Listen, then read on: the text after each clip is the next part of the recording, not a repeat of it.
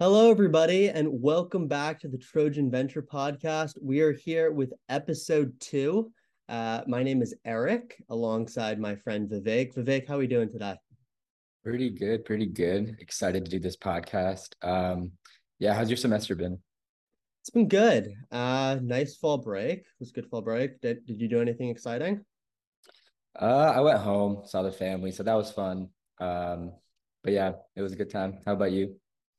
Awesome. I don't think it can be more exciting than our guest for today, who I'll introduce in a second. Obviously, I don't want to overshadow our amazing guest for episode 1, Vivek's cousin, which was just an amazing episode if you guys haven't checked that out already.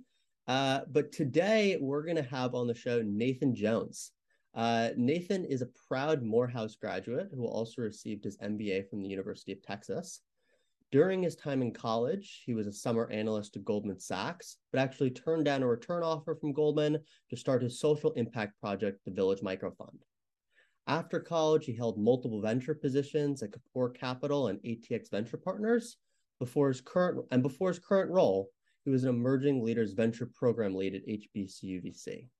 Nathan is currently the investments and ecosystem building associate for the Kapor Center Investments Foundation in Oakland, California. And he's going to be talking about everything impact investing, entrepreneurship, college, and anything else you'd want to share in between. So I'm so excited to have him on the podcast. How about you? Super ready, super ready. Let's get him on. All right, let's do it. Hi, Nathan. Welcome to the Trojan Venture Podcast, our episode 2. We're so excited to have you on. Thank you for taking the time. Yeah, thanks for the invite. Again, this is my partner Vivek, and we're so excited to have you on and learn about your story, what you do, and kind of what motivates you. Mm-hmm. All right, so let's just jump into the first question. You went to Morehouse College, a proud graduate of an HBCU. Yeah. If you can remember back all the way back then, what was the reason or what motivated you to want to go to Morehouse, and how do you think that experience has kind of shaped your career? Well, we just had our homecoming for Morehouse just last weekend, so some of the memories are fresh on my mind. Mostly I would kind of boil it down to a strong community. Morehouse is a historically Black college, and was founded in 1867. So we have this really rich history of, a decade and a half of Morehouse is all male school. So what is that? A century and a half of Black male graduates that are inspirational in my opinion. And it really, to me, boiled down to just being in a sense of community with other, young minds that were interested in my opinion, all types of things. Social justice, law, the same things that you see at any college. I think some of the binding kind of tissue of the org is, it's focused on leaders that have a social justice kind of bent to them. And that was certainly one of the things that attracted me to the school. And one of the things that I'm most proud of, kind of looking back on the experience and how the school has evolved and continued to do its thing. Pretty awesome. Vivek, do you want any other? Yeah, so you started two things in your college years, right? The Village Micro Fund, which is a social impact project, and the Azul Bison, which is a consumer startup. So Yeah. could you go into each of these things a little bit and maybe talk about your motivation for starting those things? Oh yeah. Azul Bison, I started that with my best friend from high school when we were freshmen. He ended up going to Howard University in DC. I was at Morehouse, and we had come back to Dallas, where we were both from, like our first, this must have been like winter break. And, we were exchanging our college experiences, et cetera. And both realized that the cafeterias at both of our schools closed at around 8:30 p.m. and there wasn't a late night menu. But we knew, because we were very excited freshmen, that there were many people that were still outside that wanted some food. And we convinced one of the resident director type people to let us use the basement of one of the dorm rooms at Howard that had a kitchen. And there was somebody that was in my buddy Hakeem's dorm room who was nice with computer science, and he built this kind of like this like static page where we could take orders and deliver. So it was 2011, and we had a staff of maybe 8 or 10 people, and we were delivering what we called like super swag sweet tea and tacos all around campus. We eventually got this cease and desist order from Sodexo because they have food exclusivity rights on every campus they work on. But I think the general motivation was we wanted to make some money. It was fun, and yeah, I mean, we wanted to figure out a way for people on campus to kind of connect and, to be honest with you, extend the fund and make some money, which worked out for about a year and a half.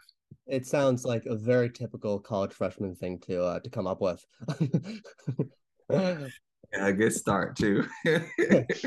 And so we were reading obviously a lot about you, and I'd obviously first met you at the kind of the Legacy Venture Happy Hour over the summer.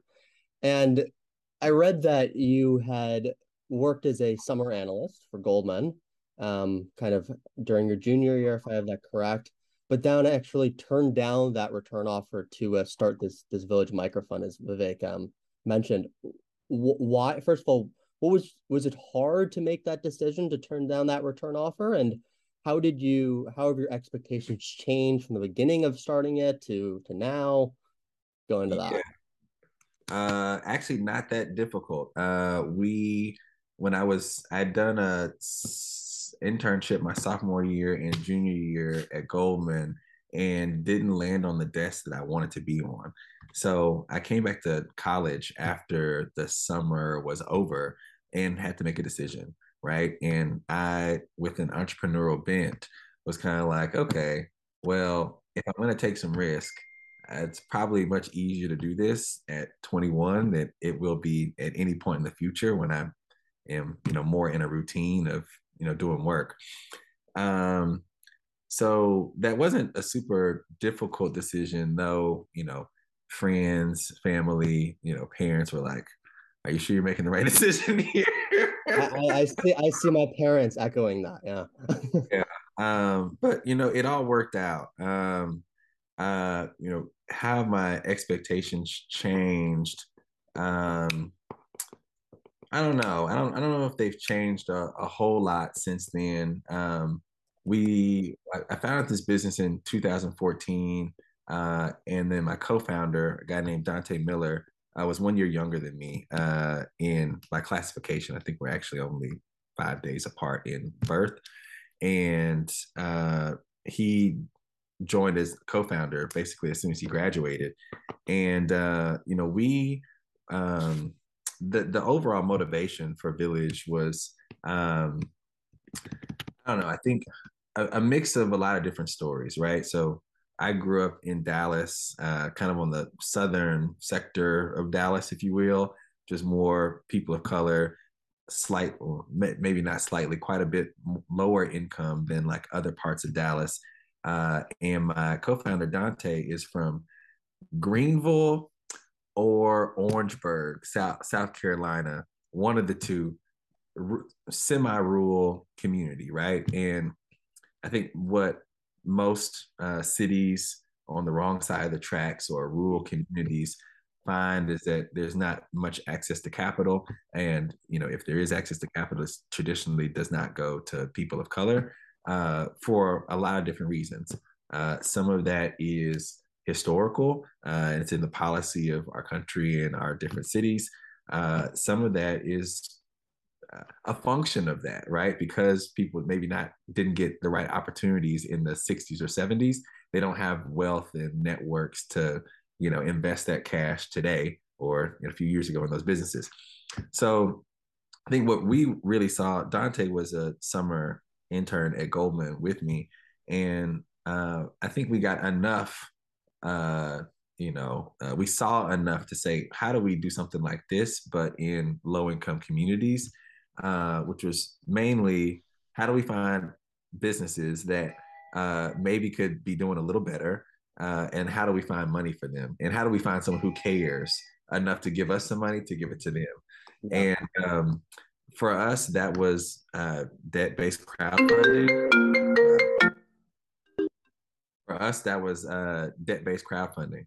And that provided a tool for us to connect entrepreneurs that we were working with in low-income neighborhoods to their customers, the people who already cared about their products. Some insights that we saw there were, at least in West Atlanta at the time, and specifically in the neighborhood that we were working with, people want convenience and nice things in their community. They want a local pizza shop. They want local items.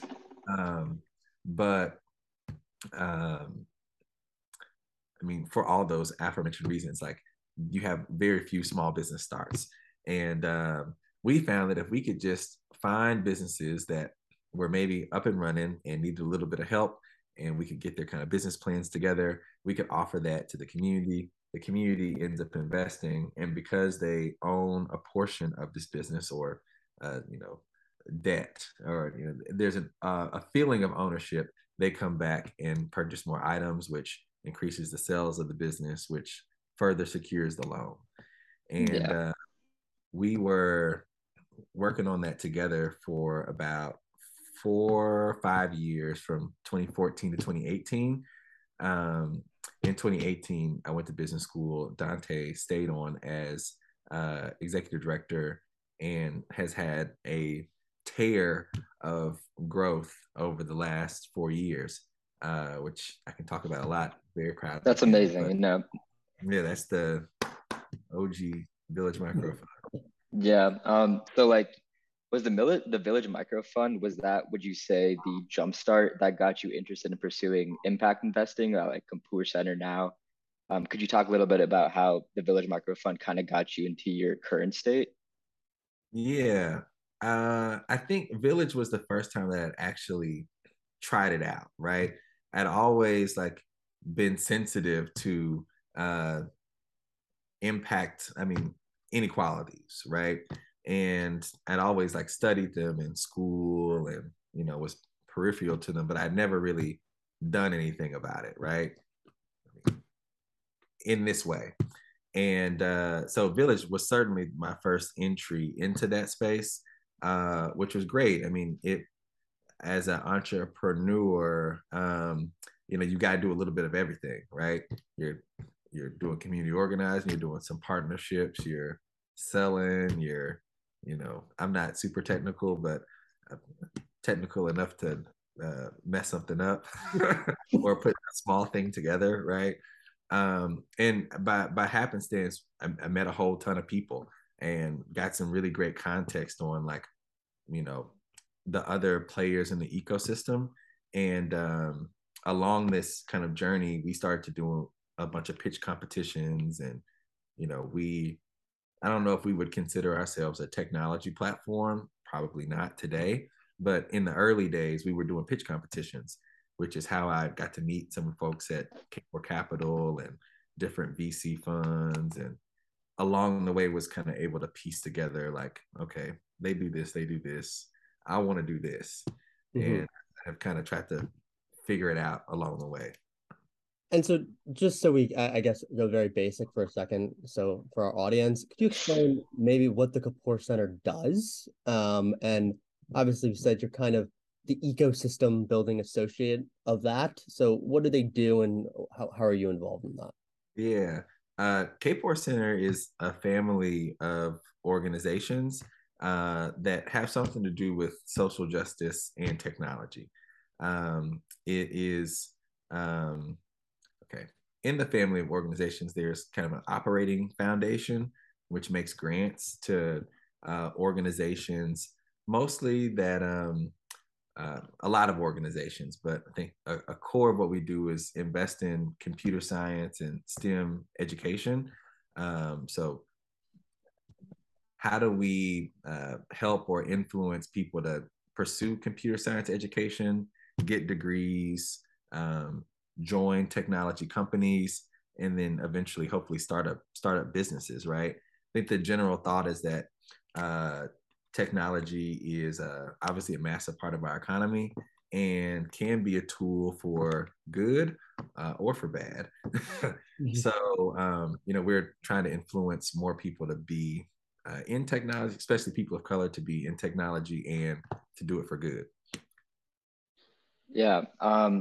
So is there like a certain reason as to why Kapor Center focuses on computer science rather than other curriculums? I know like you guys kind of focus on the leaky tech pipeline that's on your website. Could you tell us a little bit about that? Uh, yeah, I'm sure. I mean, I know we support a number of other things. I think our core kind of area is STEM, but maybe I'm not the right person to answer that question because I don't have all the information to do there. Well, honesty is always the best. Yeah.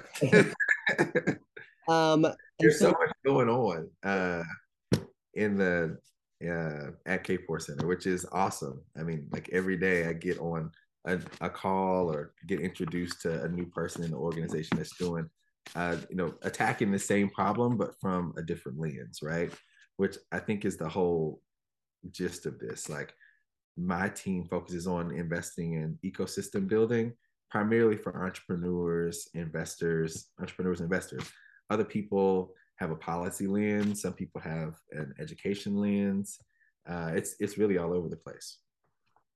and I think actually one thing that struck me as I was working at NextPlay was obviously their managing partner, Ryan Neese, is big into diversity and minority opportunities in C-suite positions, not just like junior level positions. Um, and so what would you say is currently, you think, the greatest challenge in getting these minority communities into leadership roles in tech? Ooh, that's tough. um, Biggest challenge. Hmm. Um,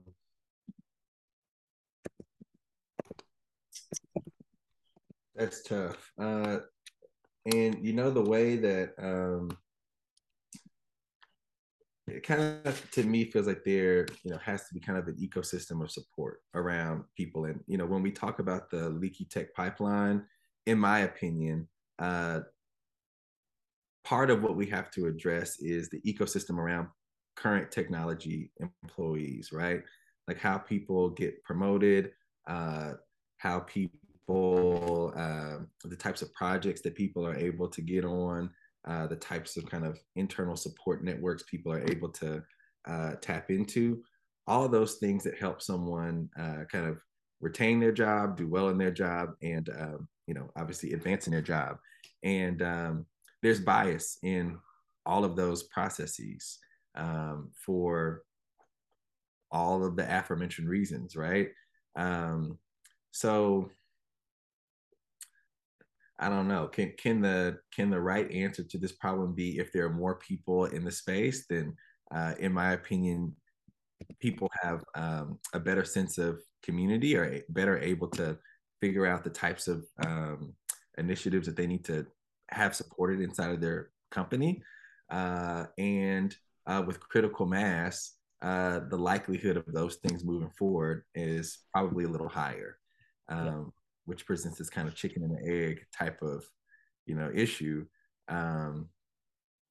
which, in my opinion, is why the work of Kapor Center and this kind of like holistic approach is so important. Yeah. So like at least in Kapor Center or like other venture communities, like how much progress do you think has been made in terms of expanding access for minority communities? I would say a lot. In How would you say that? Maybe like the trend line is is steep in the past few years, but like if you zoom out, like there's quite a bit of space up there to go, right? Of course, yeah. Yeah. I don't think this whole conversation about diversity and equity and ecosystem building was even a thing, 10 years ago, right? I forget the actual year, but maybe call it 2013 or 14. The NAACP was asking all of the like large tech companies, I guess we call it FANG or something like that, to present on their like diversity numbers, like like what are your demographics and where are they across like your organization's leadership, right? If you look at that chart when it was published 2014, 13, 14, and where it is today, I think those numbers are still the same, if not lower, right? And that may be a function of the workforce getting bigger. Either way it goes, the proportion of like diverse employees in technology companies has not outpaced the growth of the actual company, right? Which is what we're kind of hoping for, right? Is that I think what we're hoping for is some type of parity, right? Like if is that technology companies are representative of the populations in the United States, like by number and ideally by like leadership and like the influence that those people have inside their organizations. So a lot of growth recently in the space, which is a note to be optimistic on, but material changes, I'm not quite sure how much. And I think, as you said, it's only been probably about 10 years, the whole diversity kind of notions even come into the public, like that's been part of the conversation. I do think personally, sometimes people think, oh, well, we need diversity just because it's the right thing to do. Where that is obviously part of it, but the other part is it's actually good for business. And I think that's people are driven by money, especially in an industry like this. Understanding how having more diverse teams leads to better financial outcomes is probably another kind of argument. From, I guess it could go back from your experience growing up, it could be from your professional career. What sectors could it be healthcare? Could it be social justice? Do you think is still most in need of new startup ideas in the space, especially for minority communities? Oh, all, I think. Yeah, I mean, there's so many. Yeah, I mean, I would generally say all, because I mean, I think our general like operating thesis is that like if we invest in founders, entrepreneurs, organization builders that are proximate to the problems that they're trying to solve, they're most likely to find like a big problem that everyone has an issue with, which will likely, in a perfect world, have a large market, and the founder will be best suited to kind of build something that makes the most sense for that community. And I mean, I guess in this space you have to be like bullish on entrepreneurs, but I mean the issues are endless across healthcare, social justice, finance, affordability, like land use. I mean, if your thought is that like technology can make pretty much our daily interactions with the world a better place, or that technology touches everything, then technology has this I don't know, ability to like change all of these problems in theory, right? So long as there are a ton of issues across all those spaces, there are a numerous amount of ideas that like have to be solved from those folks. I don't know if there's any one or two particular sectors. I spend a lot of time in like fintech platforms. I mean, a lot of stuff that's sometimes similar to Village. Sometimes it's accessing credit. Sometimes it's the way that money moves through our markets to like more diverse investment managers. It's really all over the place. Yeah. All right. Thank you for answering all of our questions. We really appreciate it. And your answers have been amazing. One last question. Give us a bold prediction for the venture sector 10 years from now. Oh, 10 years from now is what, 20, We could say 2030. Well, why? Yeah. Bold prediction. Mm.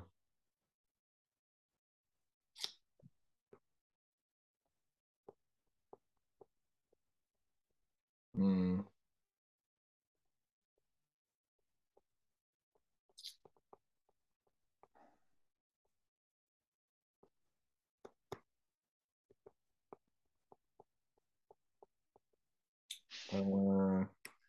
That's a tough question.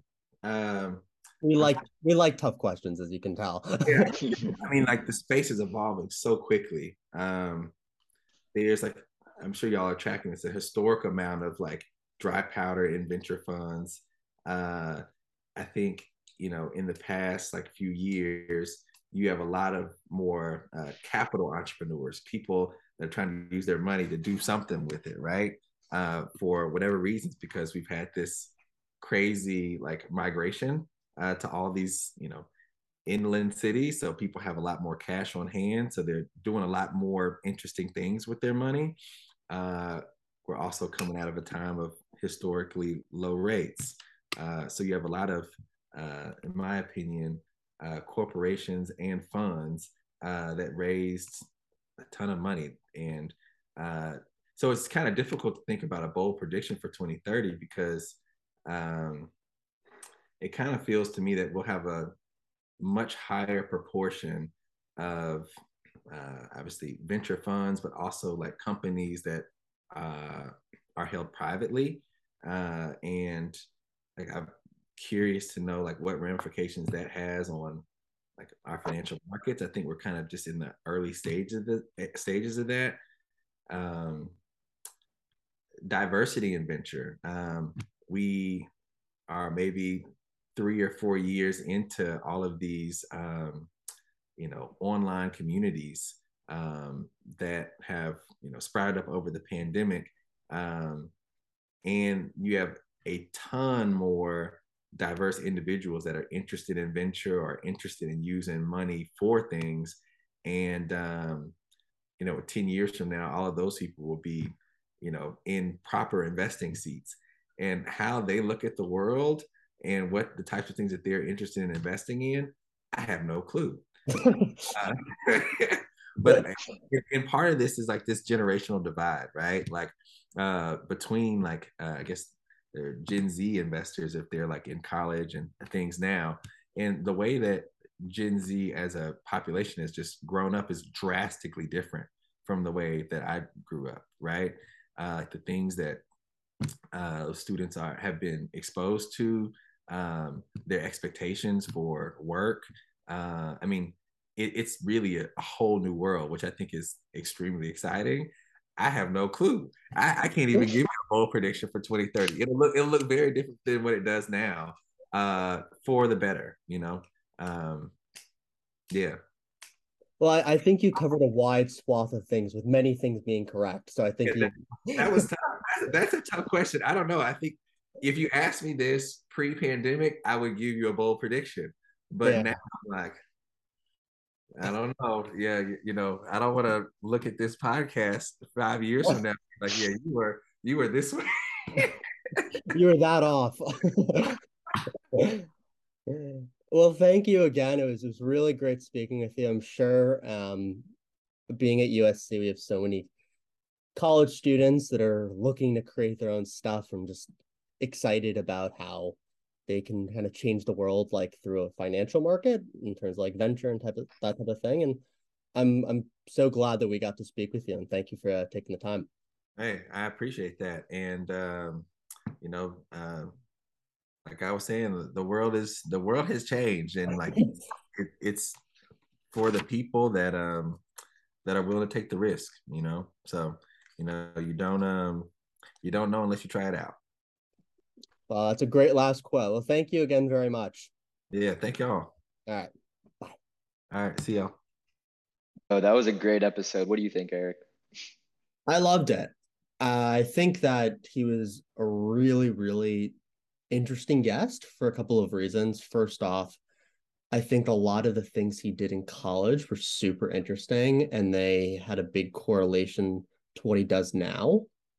And also, I don't think people really are that aware of impact investing out of some small circles. I think the power of impact investing to like help in terms of social justice initiatives is something that he brought up that I think needs to be highlighted more, because I think more people that are interested in social justice and what ways you can help with inequalities and other things would be interested in what someone like Nathan does. Yeah, like I feel like there's often this connotation with VC that's like it's out to get, it's out to like be a bad financial monster, whatever. But I feel like the lens that Nathan brought on, which is like impactful investing, that's like kind of mixes the two and kind of, I think, makes a really cool career path for some people that could be interested in both.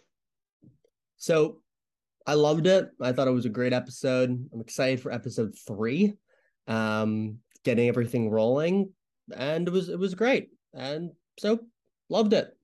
Yeah, can't wait for the next one. All right. Bye, guys.